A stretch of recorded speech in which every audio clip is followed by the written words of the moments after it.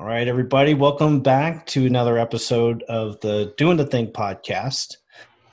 Today is going to be a little bit different episode. We're gonna dub this one our first PSA episode, right, Phil? Yep. Yeah, indeed. Good morning. You know, it's funny, we're on video, and because most of the barbershops are shut down, my wife has been cutting my hair. And so she said, "Hey, let me give you a haircut before the podcast." I'm like, "Sure. Thank you, honey." But she forgot to charge the clippers. So she got one side of my head done. And then the clipper ran out of power. Fortunately, right before the episode, she was able to charge it, and I got some equilibrium. I still didn't address the top, which we're going to do this afternoon when the thing charges again. But happy to be here anyways. It's a phased haircut. I like it.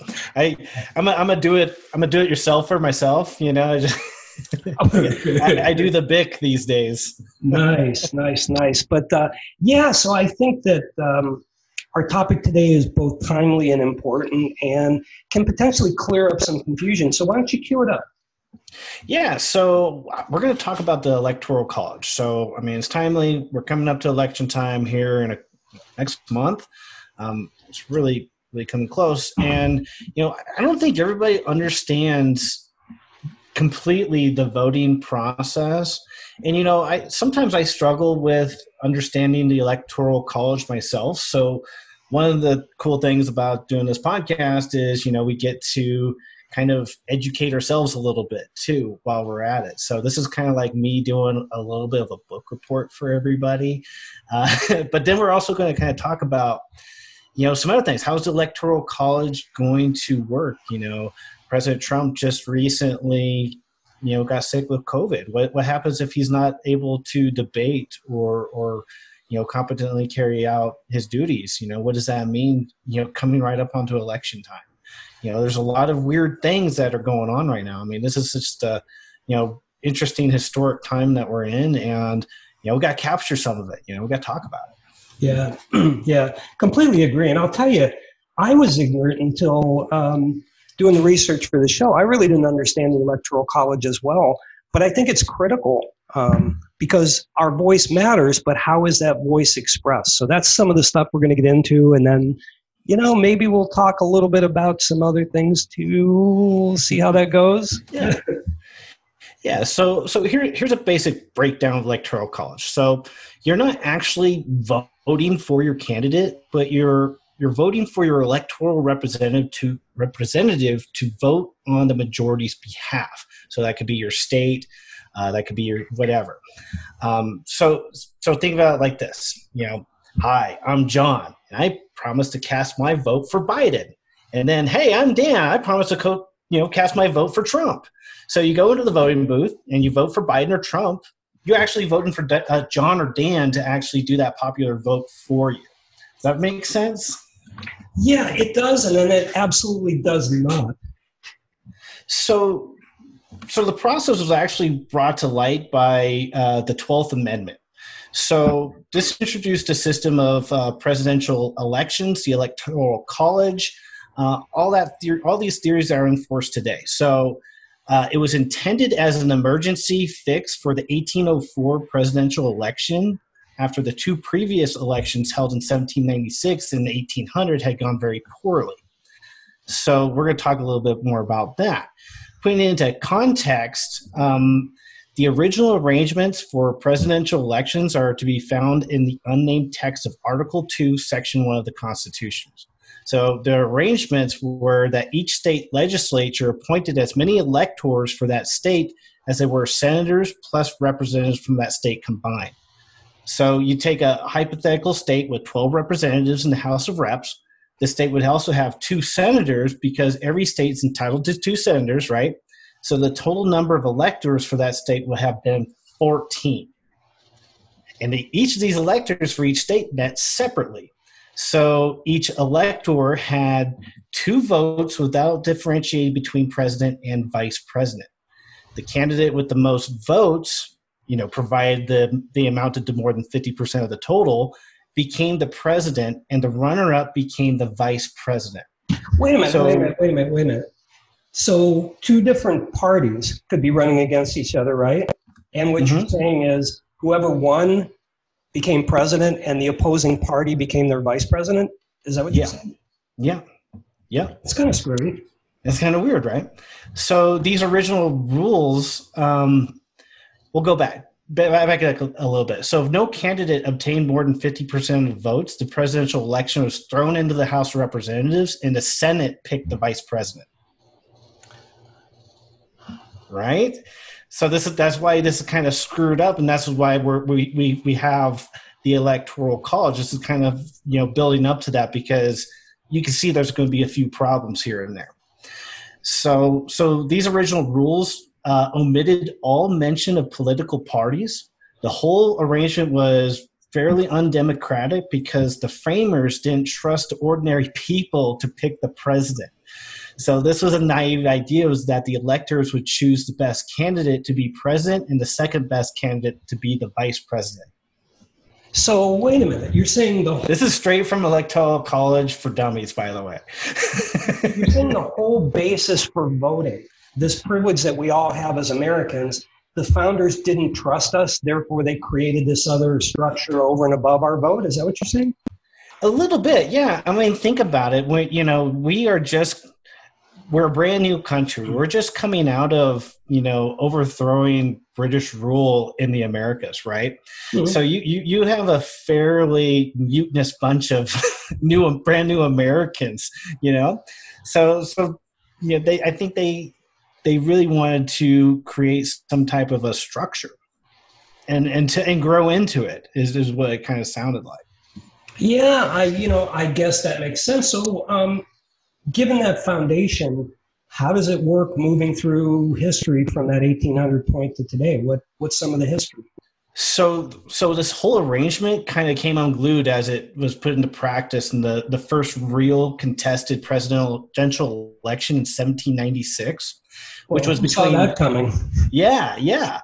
So this was between John Adams and Thomas Jefferson, the two main opposing candidates for presidents. They ended up as president and vice president, respectively. Just like as if Jimmy Carter had become Ronald Reagan's VP. but John Adams, who was a Federalist at the time, got 71 electoral votes, which was more than 50% of the total. And Thomas Jefferson, who was a Republican, or Democratic Republican, received 68 electoral votes. So although Jefferson and Adams didn't see eye to eye politically, Jefferson was sworn in as the vice president. So you can imagine that there would be a little bit of a conflict, right? Yeah, I mean, could you envision a world where either Trump is president and Biden's vice president, or vice versa, Biden's president, Trump's vice president? That's what we're talking about here, right? Yeah, well, it gets screwier. So 4 years later, what do you think is going to happen? They're going to compete again. They're going to go for president. They're going to be campaigning against each other. So the rematch did happen in 1800. Really? It actually happened. The president ran against the vice president and vice versa. Yep, and to avoid a repetition of the same problem, the political parties each nominated two candidates. One intended to run for president and the other for vice president. So the Federalist ticket of John Adams and Charles Pinckney was confronted by the Democratic-Republican ticket of Thomas Jefferson and Aaron Burr.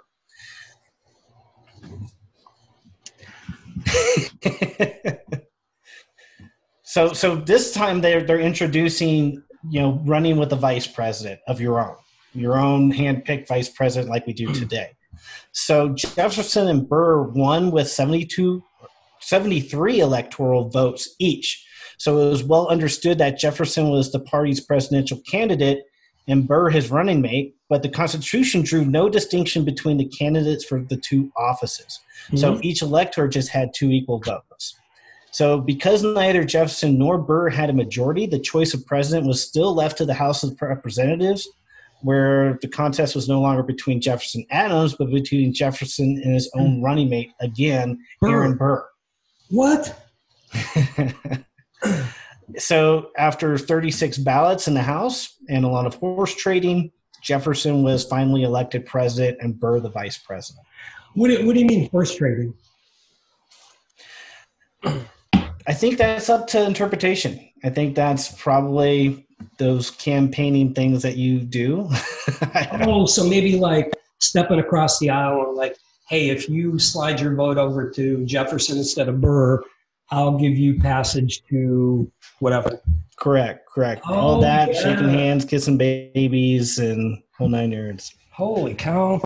So that's so that whole chaotic election. After that, they made the amendment to the Constitution, doing with the 12th Amendment, which was ratified on June 12th, 1804.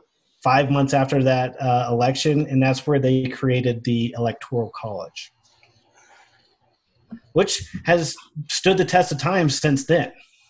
Even though there was a couple of presidencies where the electors in that Electoral College did not vote for the popular, like who they promised to vote for, which would be the popular vote, right? So that's called, they call that a faithless elector. So basically, it's a member of a faithless elector is somebody that's part of the Electoral College, but they don't vote for the president or the vice presidential candidate for whom they had pledged to vote for. So they break faith with the candidate they're pledged to vote for, or they fail to vote. And while it's not illegal, they can totally do that.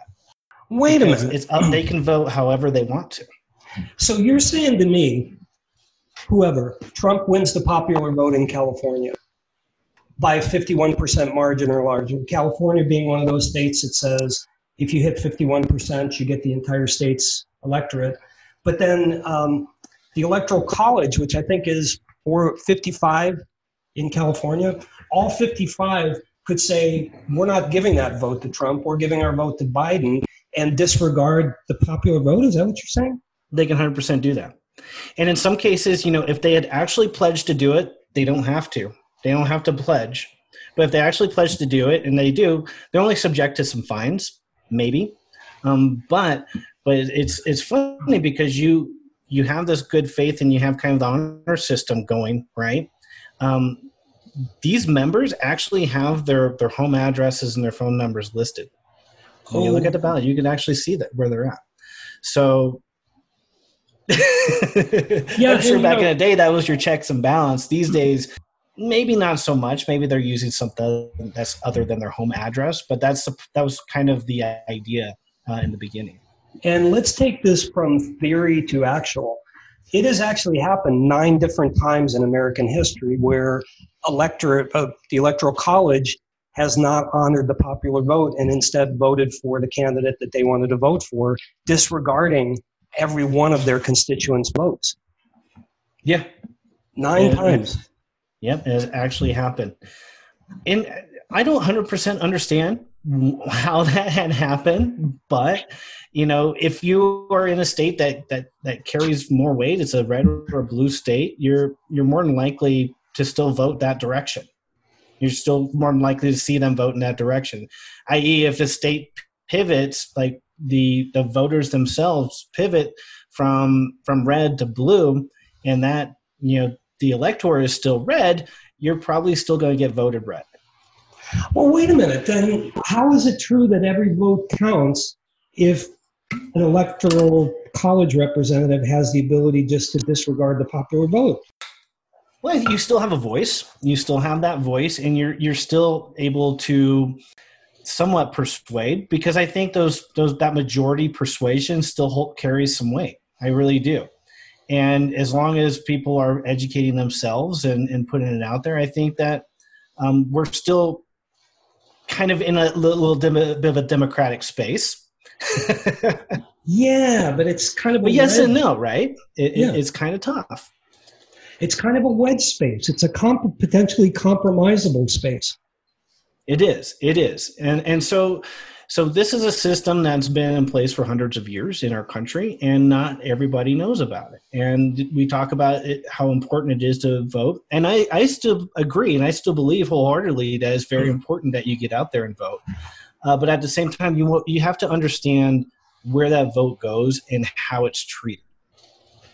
Yeah, and it really makes the argument. And, Jason and I have our own political opinions. We don't share them here. This is not about red or blue or purple in between. But what we're respective of the fact is that we all have the right to our opinions and beliefs, and we should vote for who we want to vote for. But this says you better get out there en masse. You better vote so heavily for whichever candidate you're picking, that it's conclusive, that the popular vote is so wide that there's no shenanigans. Well, I think it's going to be interesting this year. I think just by nature of everything that's going on between human rights demonstrations, protests, and a lot of people are very happy with our current president. I think there's going to be something. It's going to be kind of a crazy ride, no matter which way it goes. But at the same time, it's hard. We still got to go out there and express our opinions and our beliefs and not be afraid to do it, because there is that cancel culture out there that wants you to not do it, and it's on both sides. People say it's on the Democrat side. Oh, they'll dox you or they'll cancel you. And then on the Republic side, they're racist or Nazis or whatever it is that you believe or whatever it is that you've heard, you should still, if your opinions are in line with advancing this country in a positive way, no one should stop you from doing it. No one should be able to stop you, or should dare stop you from expressing those viewpoints.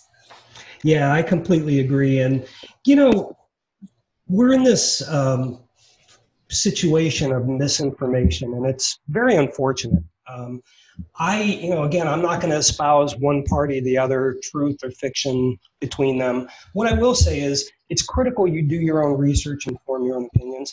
And I'll give you one great example. The whole conversation around voter fraud and countries putting in fake ballots into the United States and all these other things that are happening, there is no evidence across 25 plus years of widespread voter fraud and mail-in. In fact, the military, as you well know, Jason, has been using mail-in votes forever, right? Yep. And it's not one party's design to suddenly change the way we vote to give them favor. We're in the middle of a frickin' pandemic where people die, and people may not feel safe going to a ballot and standing in huddled masses in lines that are hours long, getting exposed just to have that 1 5-minute experience in the voter booth when they can stay home safely. It's a pandemic, right? So right. I do want to say, do your own research. Don't trust me on this. But everything I've seen tells me that this widespread voter fraud assertion has no basis in fact. There have been a few cases, but is it widespread? Absolutely not. Could it affect the entire election? I don't think so, based on what I've read. Right. And I think it's just giving you options. I think you should have, especially during this time, you should have the option. We are, as adults, we should be responsible for our own health. If you feel like you are healthy enough and you're not worried about getting sick, go and vote in person. If you're scared, if you're in ill health and you don't feel comfortable doing that, do your mail-in ballot. You're going to be okay. You'll be okay either way. Exactly. So that is the Electoral College, and it's still very confusing, but we know how it happened. How it came to be, and it actually corrected an even worse problem than there was. So, and not to get into gun rights, not to offend any gun advocates, because I believe if you want to have a gun, you should have a gun, right? But what I will say is this is an example of a very antiquated amendment. Back in the day when the Second Amendment was written, this is how you loaded a gun, right? You took the ball and the powder and you jammed it in, and maybe you could fire one shot every, 45 seconds to a minute and a half, depending on how skilled you were. There was not such a thing as repeater rifles and automatic weapons when the Second Amendment was created. And it does raise a question with the Electoral College, just like that wasn't foreseen at the time it was written. Is it still appropriate for today or not? And it's a question because there are actually 5 presidents.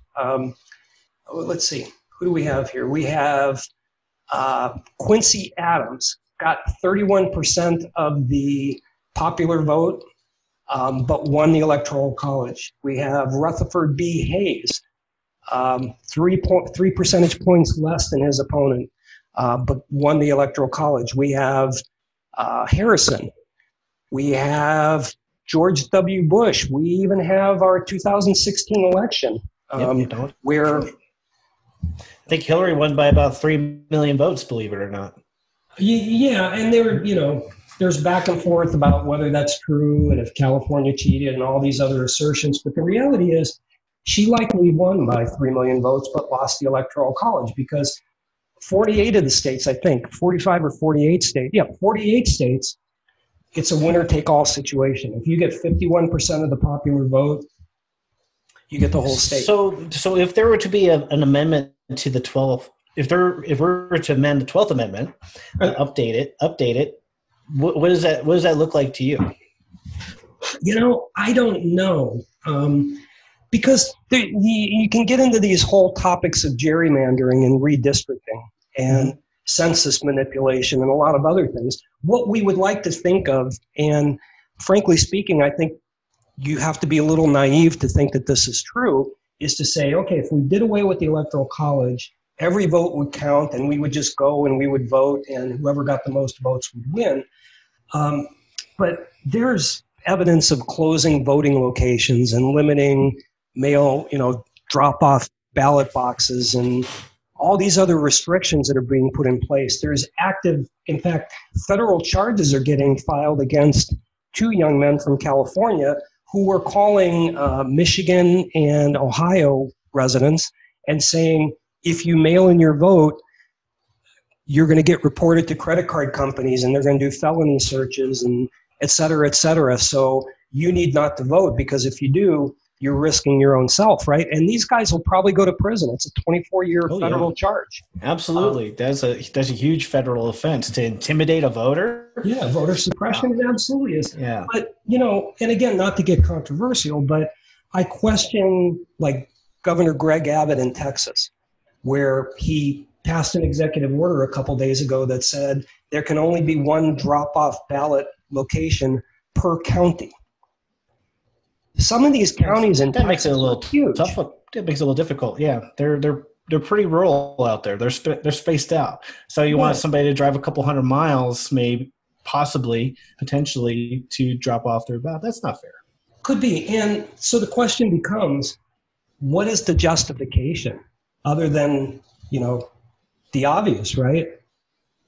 Make it harder. Yeah, making it harder. Make it more difficult. Yeah. Other than that, why would you do that? But these kinds of things are happening right now. Yeah, and it goes to show how important it is to vote, though. If someone actively wants to keep you from doing it, it shows that it's still effective. That's right. Not keeping you from doing it, but your vote is effective. Yeah. Right. Makes it worth fighting for, doesn't it? It does. I think it does. And, there's a lot more things that are on the ballot than just the president. There are a lot of policies that you could vote on and a lot of different things that you want to see happen in your country. You got to put your voice out there. You got to do it. You got to speak up.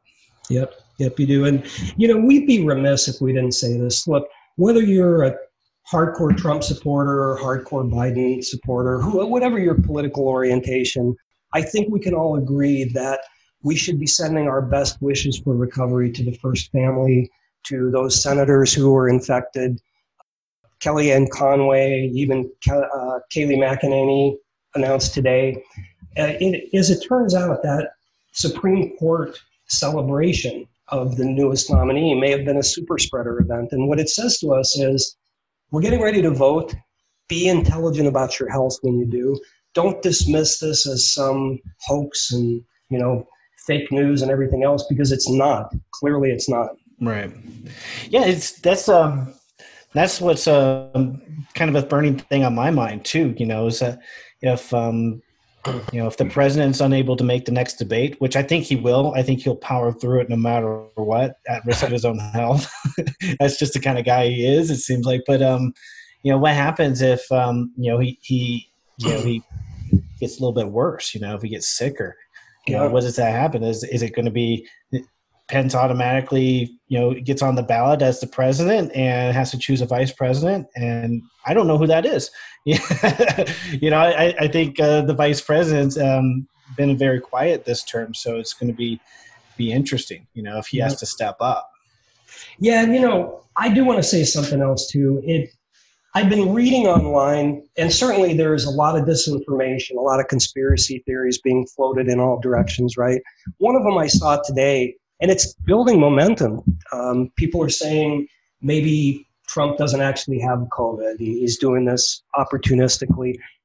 And what I want to say to that is that would be one of the lowest forms of lowness in the world. And it would require that medical professionals, people who have sworn an oath, right? Mm-hmm. Like the doctor that spoke yesterday and updated the America on his condition, they'd all have to be lying to cover this up. Doctors don't do that. My brothers and sister-in-law are both neurologists. They just simply don't do that. So anybody who's thinking that thought, I can understand why you might, but put that out of your head and just... Yeah, they risk everything. They risk everything. Yeah, why would you do that? Yeah, my wife's a psychologist, and she would never even think of doing something like that. Lose your license, lose your freedom. You go to jail for it for a long time. Yeah. That's right. Yeah. I think we just all have to unify behind the fact that President Trump is our president. He's unfortunately ill with COVID, and we have to send our best thoughts and wishes and full support for his recovery, whatever the implications are. And there could be some. We could have canceled debates. We could have postponed election. Who knows, right? This is unprecedented. Yeah, it's so weird, man. And, and that's a good point, too. I mean, he's our president. You have to honor the office of the president of the United States. That's, whether you like it or not, that's who we have in position. Would you rather support him or be in his way every step of the way? How does that benefit us as a country? It doesn't. It doesn't. And if there's anything we need right now is a unified voice and unified support behind our leaders, because we're still climbing out of this situation. And it may take years to come before everything rebounds, right? Yeah. So stay tuned, right? Just, do what you have to do, and, take care of your business, and, don't let it put you into that depression mode that a lot of people will use this as an excuse for, excuse to not run your business to maximum capacity, excuse to not exercise and take care of your health, an excuse to, be lazy and, play video games and watch TV all day long. Don't do that. Don't fall into that trap. No, go out swinging, fight hard for what you believe in. And, like I said, I was very fuzzy on what the electoral college was, and this provided me some clarity. I hope it did to all of you. But what it underscores is the importance that we exercise our right to have a voice. Each and every one of you listening, everybody around the country, whoever you're voting for, go do that. Yeah, exactly. Well said. All right, man. Well, everybody, I hope this was enlightening. I hope it didn't make you mad at us for our points of view. If it did, I don't really care. But thanks for listening anyway. Hope you like, share. Again, we're on YouTube, so if you want to check us out on the YouTube channel and check out our smiling faces, please do. It's Doing the Thing podcast, just like you would find us on any other podcast platform.